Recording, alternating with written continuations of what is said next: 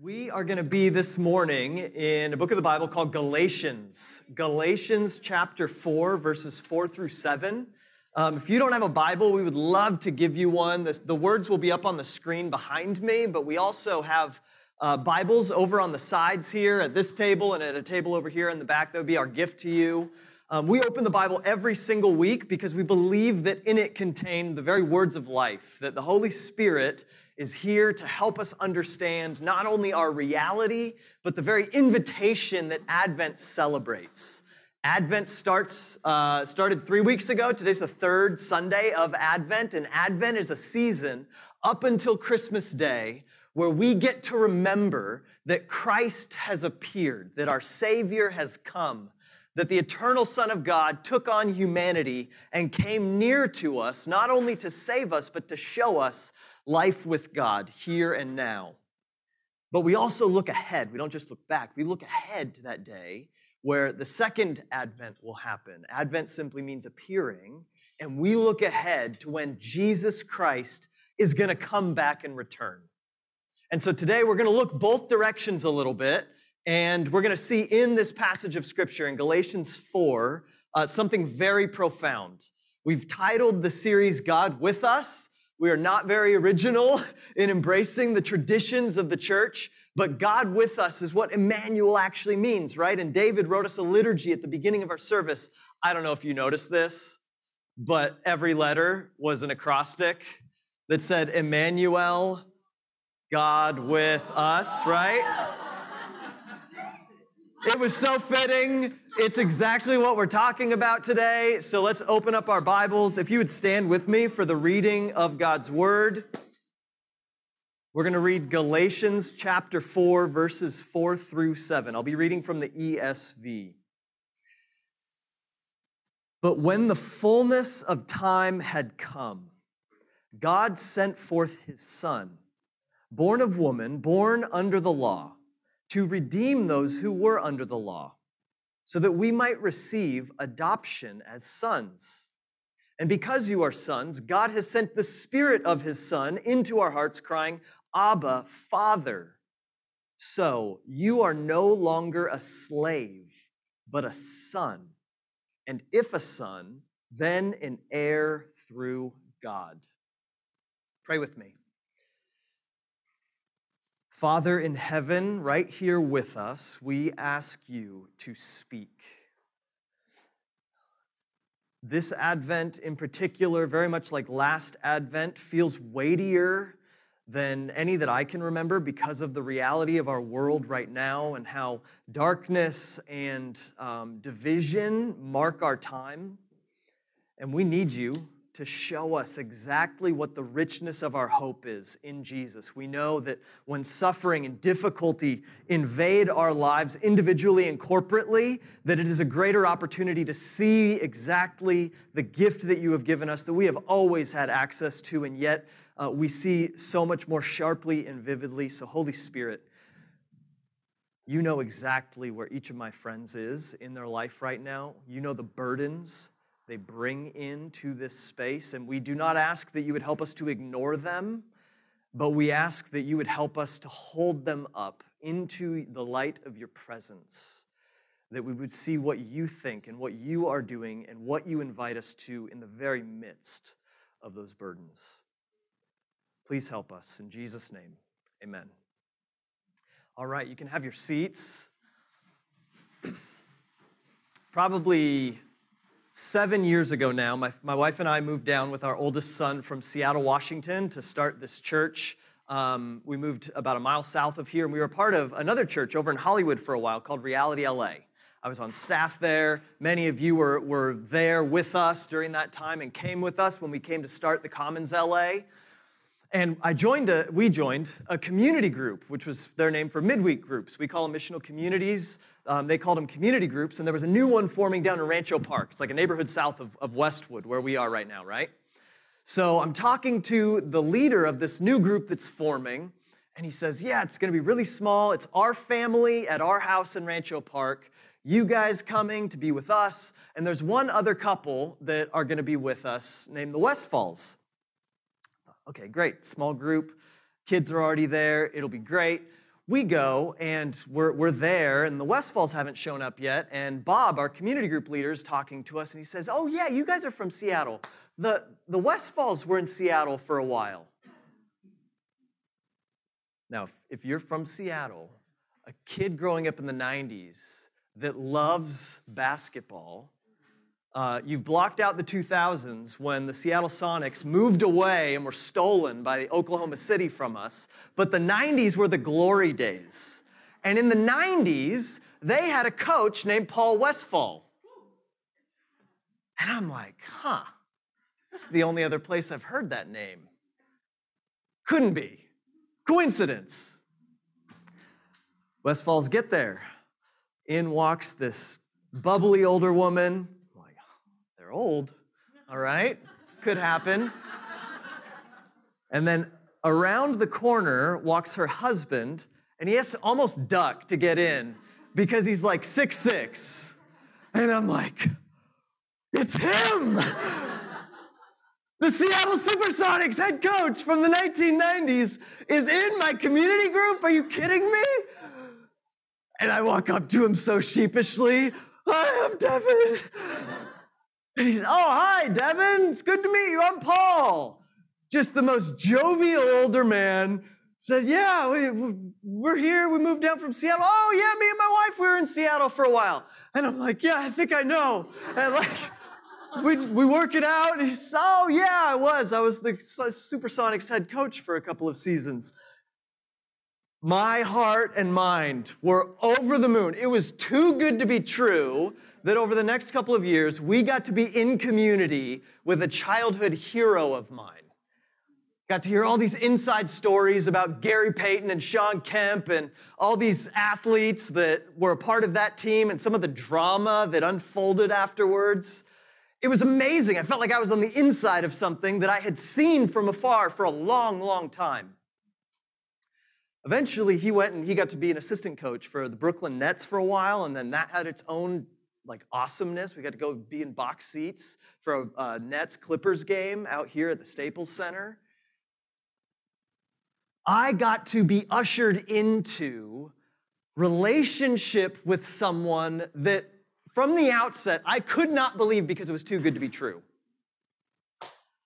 We're in Advent, and what I want us to see today is that many of our presuppositions about what it means to be a Christian are like watching God from afar on a television, coaching the mission of what He's doing in the world, when in actuality, Advent is about Him entering into the room with us and inviting us not just to know about Him, but to enter into His very life.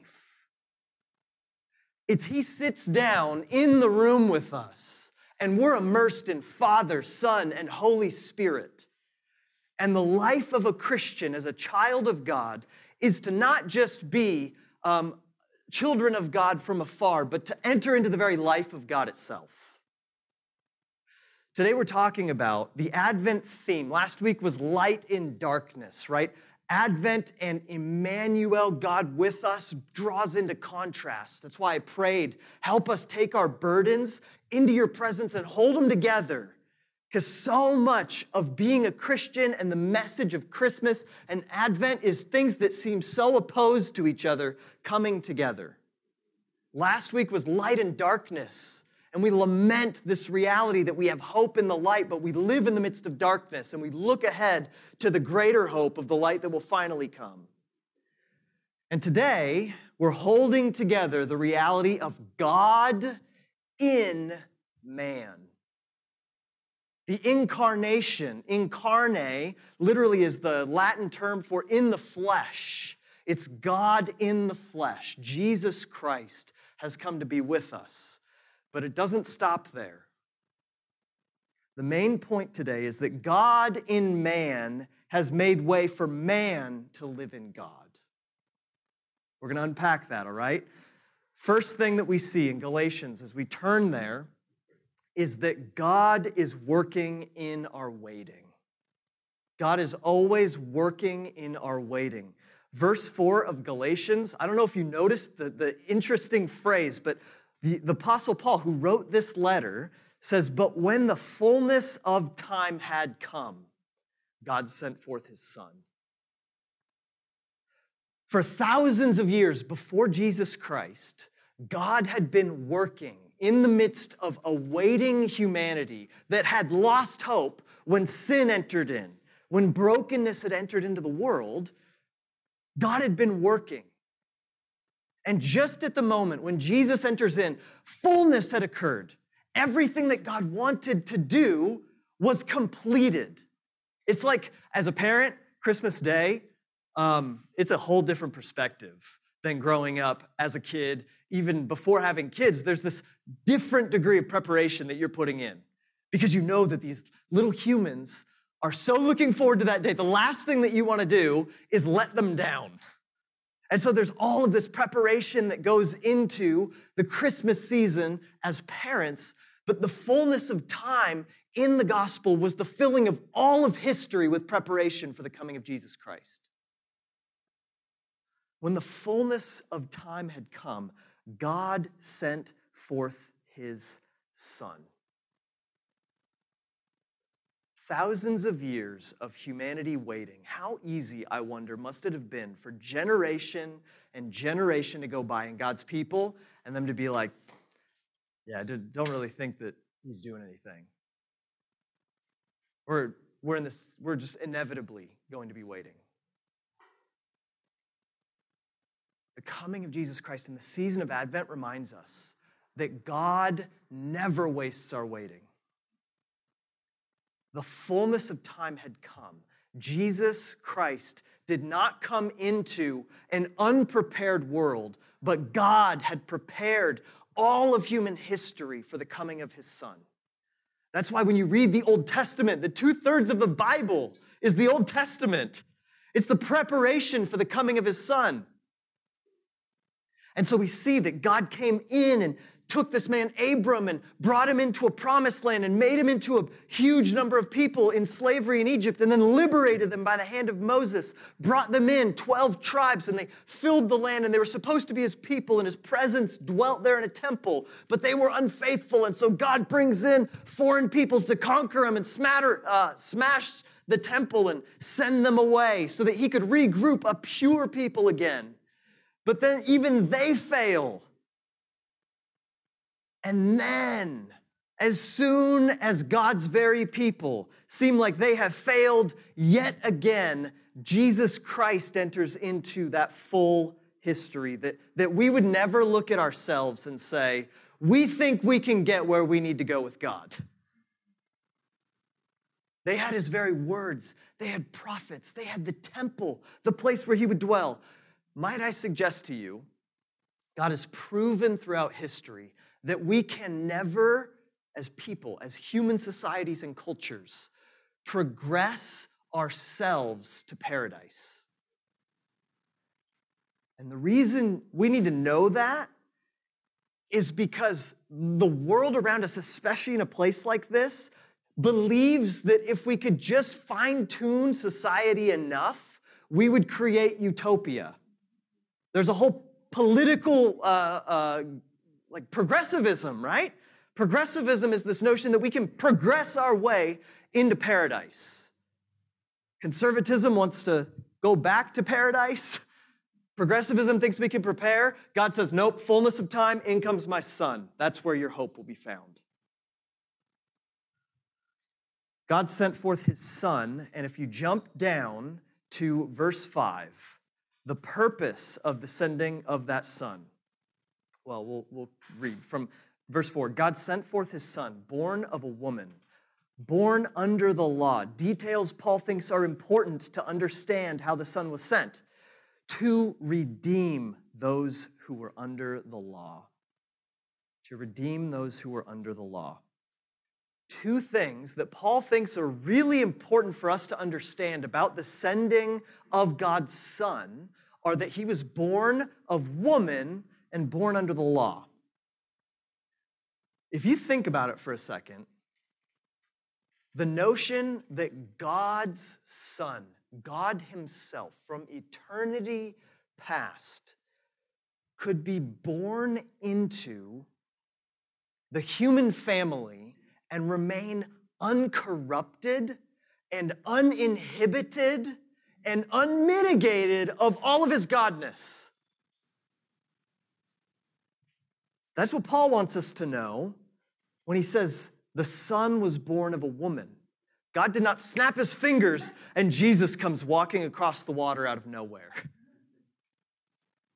He was born into the mess of our world, into the complexity of human families as a little baby. And God's plan was actually to use that as the means for his entry into humanity. Like, let's never let that just be, oh yeah, of course, Jesus is the Son of God, took on human flesh. Like, it is the most profound of mysteries because it does two things at once. It says that God is so great, he cannot be limited by a human body. And it says that humanity has enough dignity and value and purpose that God can actually be incarnate and not be undignified. Those two things come together in the purity of the conception by the Holy Spirit, and God's not defiled, and humanity is insanely dignified. You need to know that just because you feel mired in sin and you live in the midst of this broken world and darkness and you feel all of these things in you that feel so opposed to God and wrong morally and spiritually, you were not made without the kind of dignity that God himself can indwell. Jesus was born of woman, but he was also born under the law. So not only was he born into humanity, this son was sent, born under the law. The law was given by God to humanity to reveal just how broken our situation was. So if we go back to the Garden of Eden and the first 3 chapters of Genesis, we hear God give one simple command to God's people to try and produce this test for whether or not they were relationally dependent on him enough to listen to his commands. When they broke away from God and made their own kind of way, God's curse had come upon them. Now, curse, don't think like witchcraft, like a voodoo doll where God's like stabbing humans with little needles. Think the curse as far as this weight of brokenness that comes upon the world to show the spiritual reality of what they had brought upon themselves. It would have been a horrible thing if the world could stay sustained while Adam and Eve and all of humanity in them could be cut off from the life of God that they were made for. So the curse is like this weight upon the shoulders of humanity. And in the midst of that, God gives a law. We have a weird relationship with the law as Christians. We read God's commands, and we think that somehow, like some of us think this, variety of thoughts in the room probably. Some of us think that those commands are like behaviorisms for us to follow so that we could feel good about God liking us. All right? That's not what the law is for. In fact, you try hard enough for long enough, and if you're honest with yourself and rightly emphasize all of those rules, you'll see just how desperately you need to be saved from your breaking of the rules. Now, others of us are on the other side of the spectrum, and we relate to the law by saying, oh, yeah, I can't do any of that. Oh, my goodness, yeah, thank you, Jesus, that you saved me from just how bad I am. But when we do that, we just kind of throw it all out. And then we think, I just live naturally, and I thank Jesus for forgiving me. When I was blown away this week, I was reading Psalm 119. The psalmist is effusively just loves the law. He says, in the law I have life. God, I love your law. And I'm like, all right, got to be honest. I'm a pastor. The emotions and the feelings that come to me when I read through 10 Commandments, the law given in Leviticus and Deuteronomy, love is not this like, there's not this magnetic draw to say like, yeah, could you give me more rules, God? But here's the thing. God gives his law not to heap burden upon us. Yes, a part of it is to constrain our evil so that when we go out of it, we would feel morally guilty. We need that.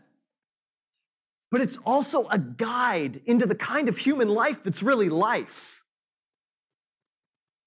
So that when we're tempted to steal, so that the life that we think would be really life, which is a life of prosperity and lots of stuff and self-sovereignty and like getting ahead of everybody else, that we would understand God's word comes in and says, you shall not steal, because a not stealing life is a life of contentment that pushes you into God more, where you really find your life.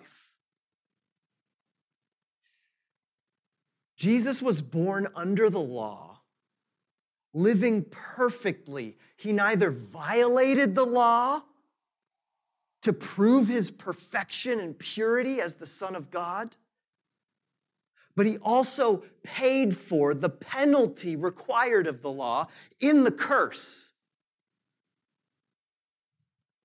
Other places in Scripture say he became the curse for us. He bore the penalty of our sin so that we could be freed for life with God, living according to the law, not trusting in the law.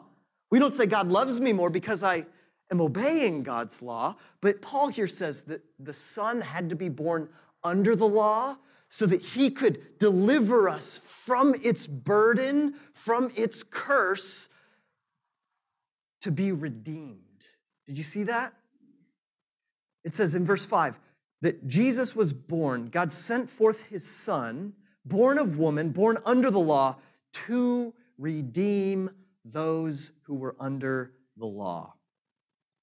To redeem those who were under the law.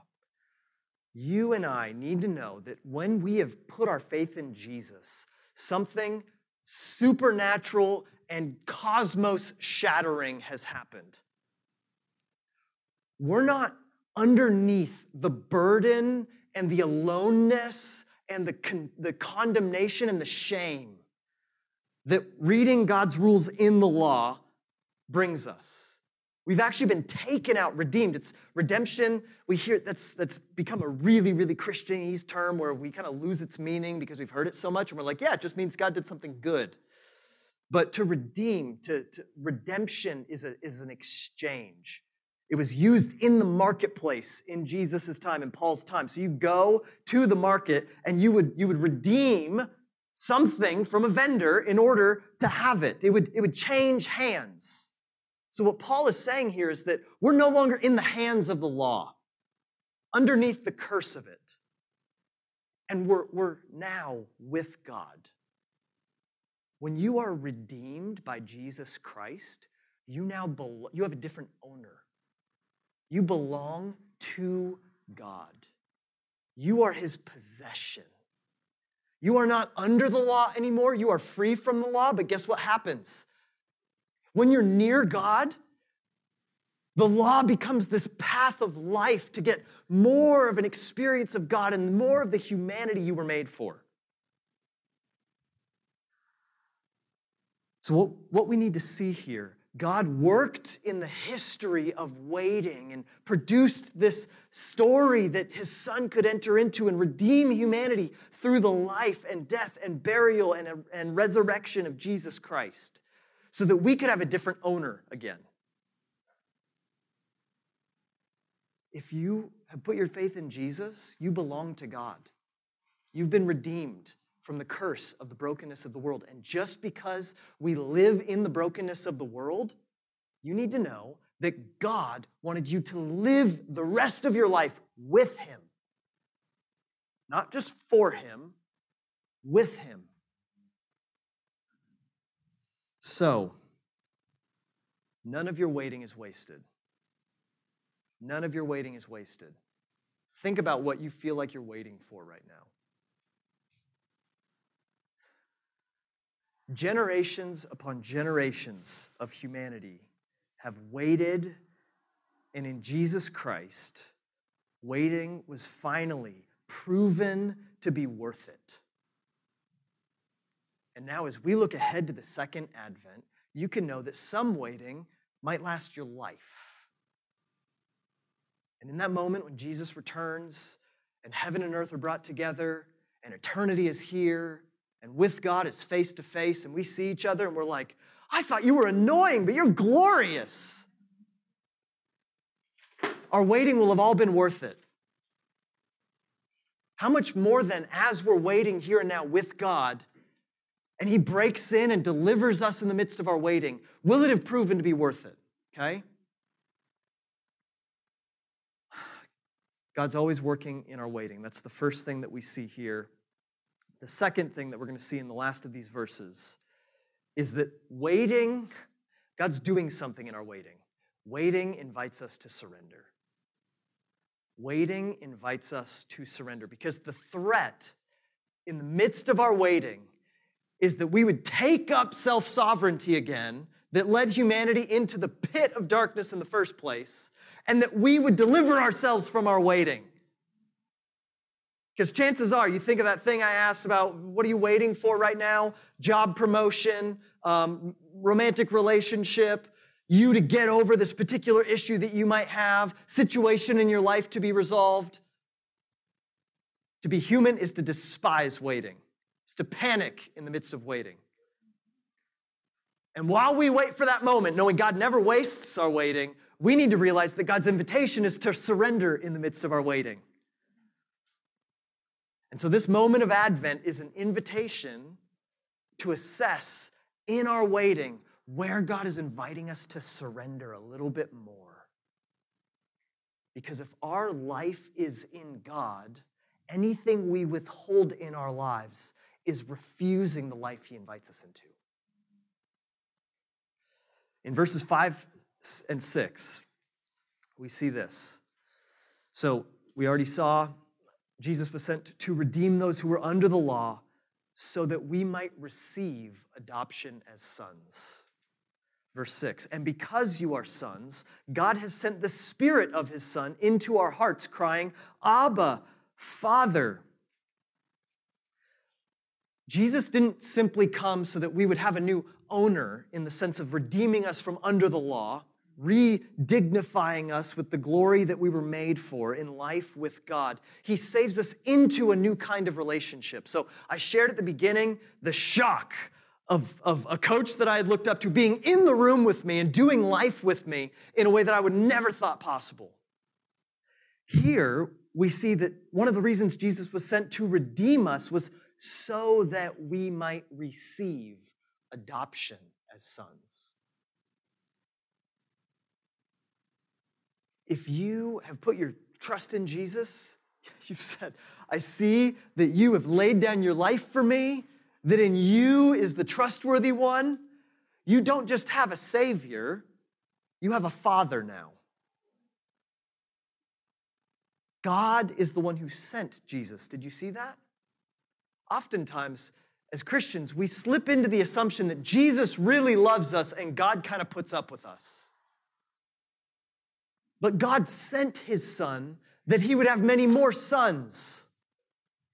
And I use that language intentionally, knowing that there are women in the room. What you need to read into this text in particular that addresses sons, sons, sons, is the ears of the original hearers. Because what would happen with original hearers is a son had a different status than a daughter in ancient Roman culture. A son could receive an inheritance while a daughter could not legally. And so Paul is actually making a tongue-in-cheek statement with reference to how the kingdom of God is different than the world. Men, women, you are sons in God, equal in stature and freely given the inheritance that the world would withhold from you. And so God gives His Son in order that men and women would become His co-heirs with Jesus Christ. All right, we'll get there in a minute, in verse 7. But just to make it equal among the men and the women, it's the same reason that both men and women are called the bride of Christ. Right? God is so comfortable with his metaphors, feeling a little awkward to translate from the world into our spiritual reality with him. But the Father adopts. Here's what you need to realize. You were desired by God in the sending of Jesus. You were desired by God in the sending of Jesus.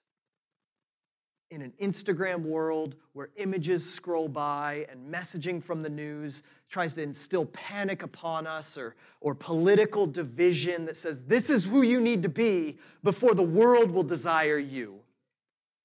We have the reality that we're reminded of in the midst of Advent, that God sent forth his Son to adopt you into his family, that you could belong to him. The you that you are before Jesus is the you that God wanted to adopt. So God desires us, but here's the other thing. He takes responsibility for us as his kids. You need to know that if you have a Father in heaven this Advent, in the midst of your waiting, your life is not primarily up to you. God the Father takes responsibility for your life. He's the one who feeds you. He's the one who has opportunity for you. He's the one who's laying a path before you. And so the question starts to come into our minds. The path that I've laid for myself and the path that God wants for me are not always the same path. And so being adopted into the family of God is simultaneously a blessing. You are loved and desired, and a challenge to say, you're a part of this family now. God as Father disciplines his children because he has purpose for them. He's trying to get the world out of us so that we could be used by him as his very children who bear his image in the family name. You are desired, you have dignity, and you have purpose that maybe you didn't realize you had. So in your workplace, and in your classroom, and in your home, God the Father is trying to invite you into a kind of surrender that is responsive and aware of what he may want to do through you. Okay? Waiting invites us to surrender, but we are not alone. You see here in the last part of this verse, and because you are sons, God has sent the Spirit of his Son into our hearts, crying, Abba, Father. If it were simply up to us to look to Jesus, to know and surrender ourselves to the Father, we would be hopeless because we do not have the spiritual resources in and of ourselves to actually do what we're called to do. But notice that God didn't only send his Son, God sent the Spirit of his Son into our hearts that we would cry, Abba, Father. You and I have a high calling as representatives of the family of God here on earth, but you and I also have access to all the resource we could ever need to produce the kind of dependence and surrender to God that we could be hundredfold disciples for his kingdom. Right? You think of the parable of the sower casting out seed, and the good soil produces fruit 30, 60, and 100-fold. The Holy Spirit works with us, creating a kind of dependence that says, God, I need you, Abba, Father. Produces love for God in our hearts, produces longing for God in us, that we would learn the with God life. So in your waiting, ask yourself the question with a kind of honesty, what is God inviting me to surrender right now in my waiting? Not that I would just live in misery, but so that my eyes would be in the right place in the midst of my waiting. And then say, Holy Spirit, I hold this thing, my plans, my reputation, my prosperity and comfort, my entertainment, whatever it might be, my time, my budget. I realize I have closed hands around it. Holy Spirit, your word says that you are in me through Jesus by the sending of the Father. Help me open my hands. And ask God's help. And you are participating in that moment in a supernatural reality that is beyond you, but by faith will transform you. So, we wait as God invites us to surrender, but we wait, in verse 7, we see, not just as sons, but as heirs. So you are no longer a slave, verse 7 says, but a son. And if a son, then an heir through God.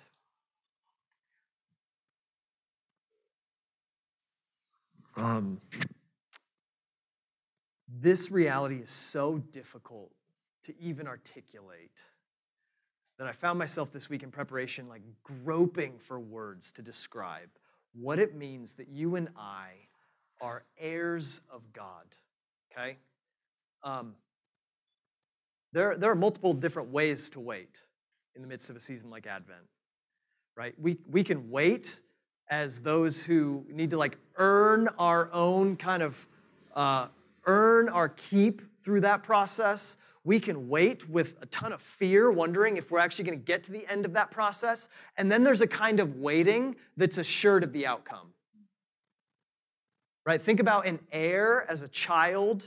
I watched Dune this week, right? The Duke Atreides has a son who's like the heir of his throne. And in the movie, they make it like this moment where he's like, I don't know if I really want to be the Duke, which not the way the book goes, but like he's an heir of the Duke and all the Duke's power and all of the Duke's authority and all of the Duke's wealth and everything that comes along with that name, right? He's not standing there kind of quivering over whether or not he's going to receive the inheritance. Like that's the thing he's least concerned about. He's more concerned with growing into the inheritance. That's a whole different kind of perspective, to be assured of the outcome and be concerned about the process. I wonder if in our waiting and realizing we're children of God, we aren't more concerned about the outcome and overlooking the process. Being invited into the family of God is nothing less when we look to Jesus and see God become man, realizing that the Christian life is learning to live in God as your source, as your destination, and as the path. John Calvin, prominent theologian in church history, said this about the Christian life. The Christian life is not a response to God, but inclusion in God. I'm going to read that again because as a church, this is the big thing that we have been discovering over the last couple of years. We had lived Christian lives and been a church that was like, God loves us and sent his son. So now we have to go and like do things in response to his great love for us. But we overlook the very process by which we can become the kind of Christians that live in God with the security and the power of standing on behalf of God as his children. Listen again. The Christian life is not a response to God, but inclusion in God. That's what you and me, as children of God, if you've trusted Jesus, are working out in this life. You have so much dignity. You have so much authority as a child of the King. I wonder if you've learned very much how to steward it, how to tap into it, how to anchor yourself in it. That's what the Spirit is willing to do when Paul says, by whom we cry out, Abba, Father. God became man that we ourselves could experience life in the triune God. So my friend Paul walks into the living room and I get to do community with God. Our faith as Christians is nothing less than us sitting in the living room of our lives and God coming in and Father, Son, and Spirit surrounding us and their love for one another and their joy in one another and the peace of their security in one another washes over us. And we're just living that out in this life. So it's not about us mustering something up, but receiving something and passing it along, that we could receive more of it. That's something worth living for.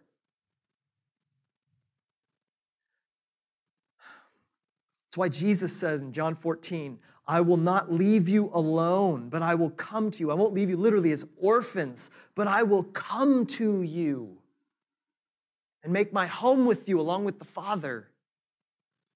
Your life is intended to be a with God life, with the infinite resources of access to God and the infinite hope of the kingdom being fully brought here. And in the middle, none of us go it alone. So, in the midst of our waiting, God asks us, what do we got to surrender so that we could receive what God wants to give us? But then none of us go it alone in our waiting because God has given us a family to do that life with. And in some ways, the church is a waiting people. We shine light out into the world. We radiate hope out into the world. We invite people who are alone into our midst because we live in a kingdom and a family where no one needs to go it alone. We are not alone in our waiting. We're not orphans. We've been adopted. We are not powerless. We are heirs of the King.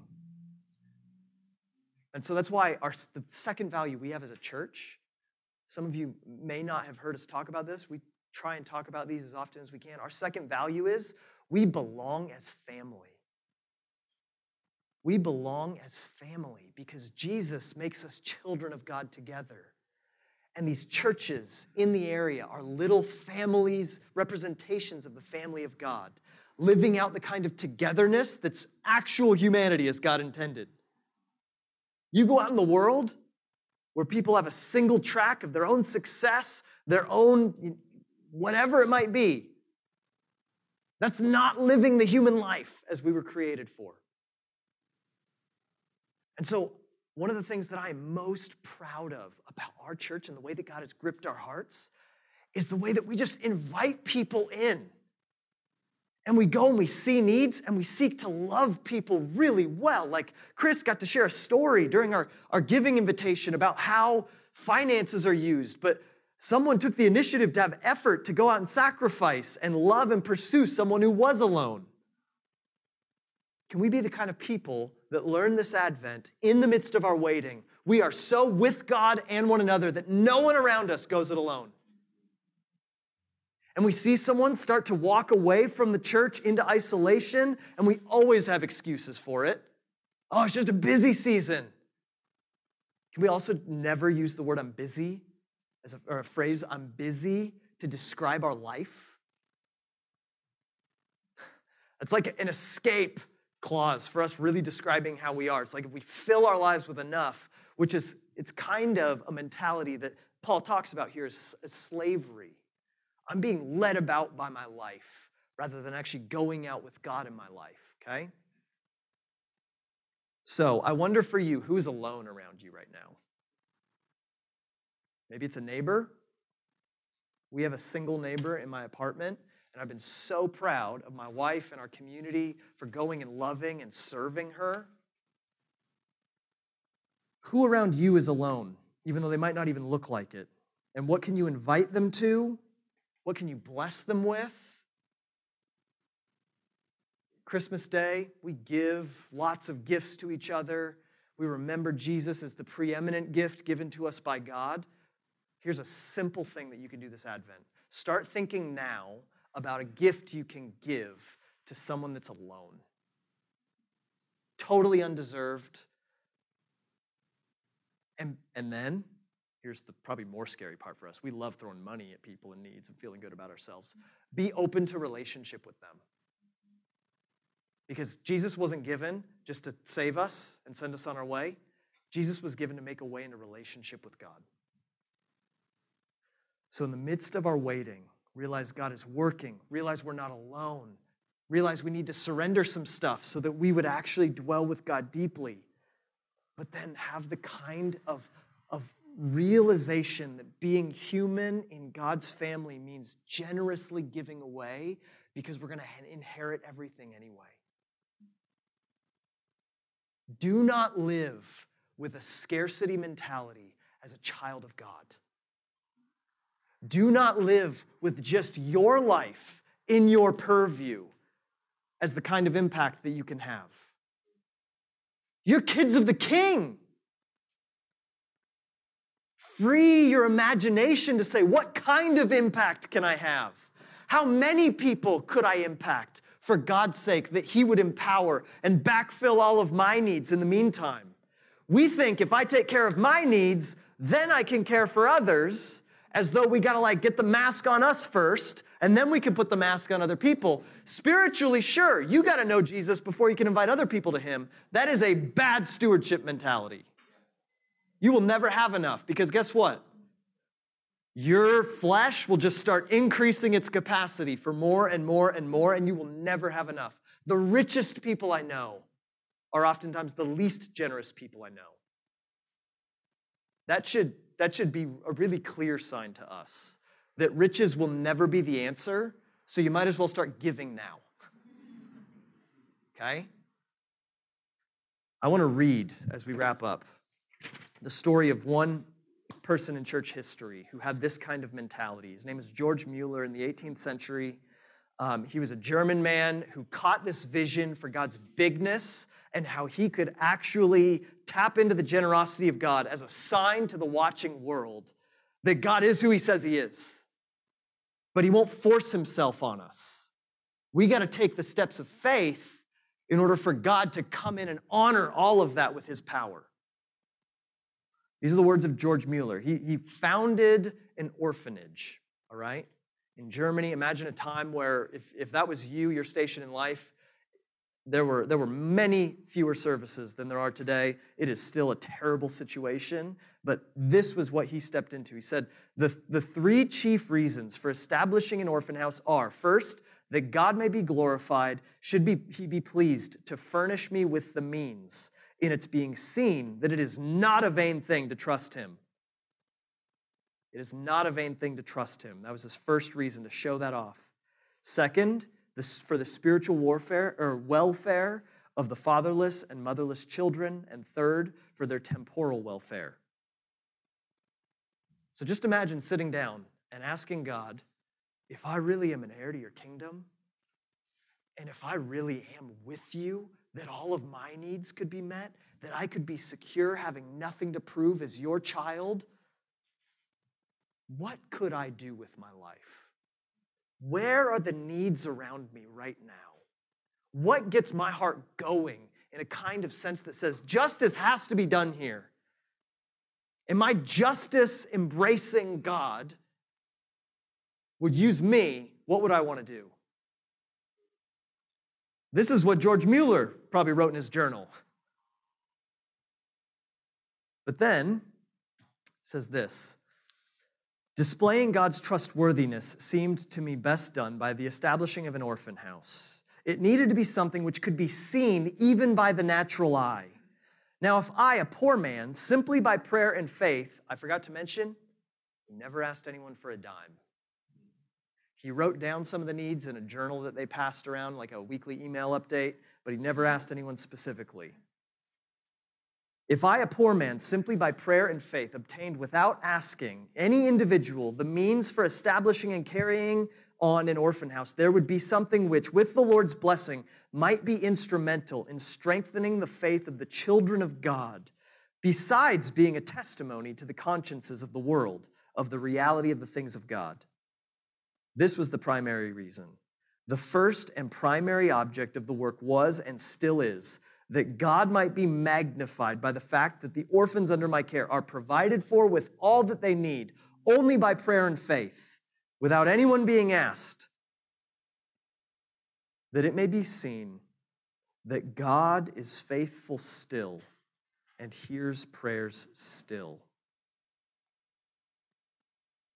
This is a guy who had no social prestige, had no vocational ability or potential.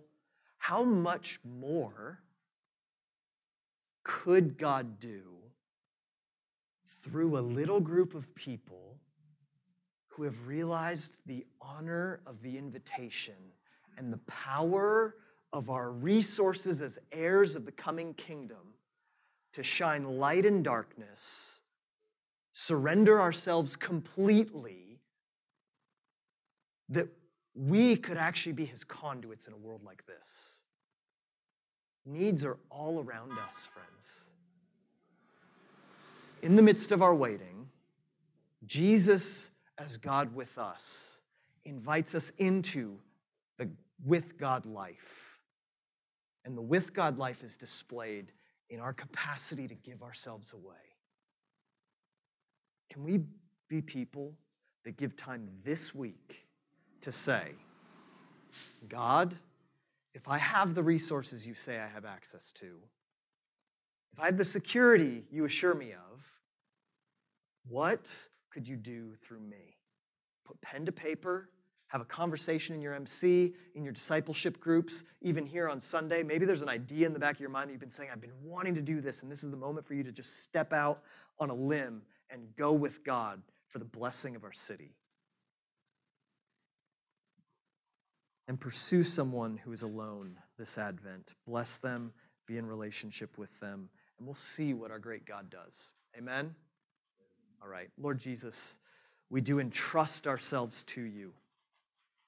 And we confess how small our view of what you have done for us is. Like we're watching on a TV your work in the world, when actually you've come into the living room. And we confess, we kind of get bothered when you start moving the furniture around in our lives. But would you help us surrender, knowing that you're the one who has the right vision for what it means for us to have a fulfilling life in the first place? And you have a purpose for us, Father. Let us be children who participate with you in your world for our joy and the blessing of our city, so that we would wait patiently but confidently, knowing Jesus, the God-man, came, that we could learn the with God life for the blessing of our city. We are not alone. Would you help us to see that? Would you help us to live into that? And would you help others to see that invitation to them as well? In Jesus' name we pray. Amen.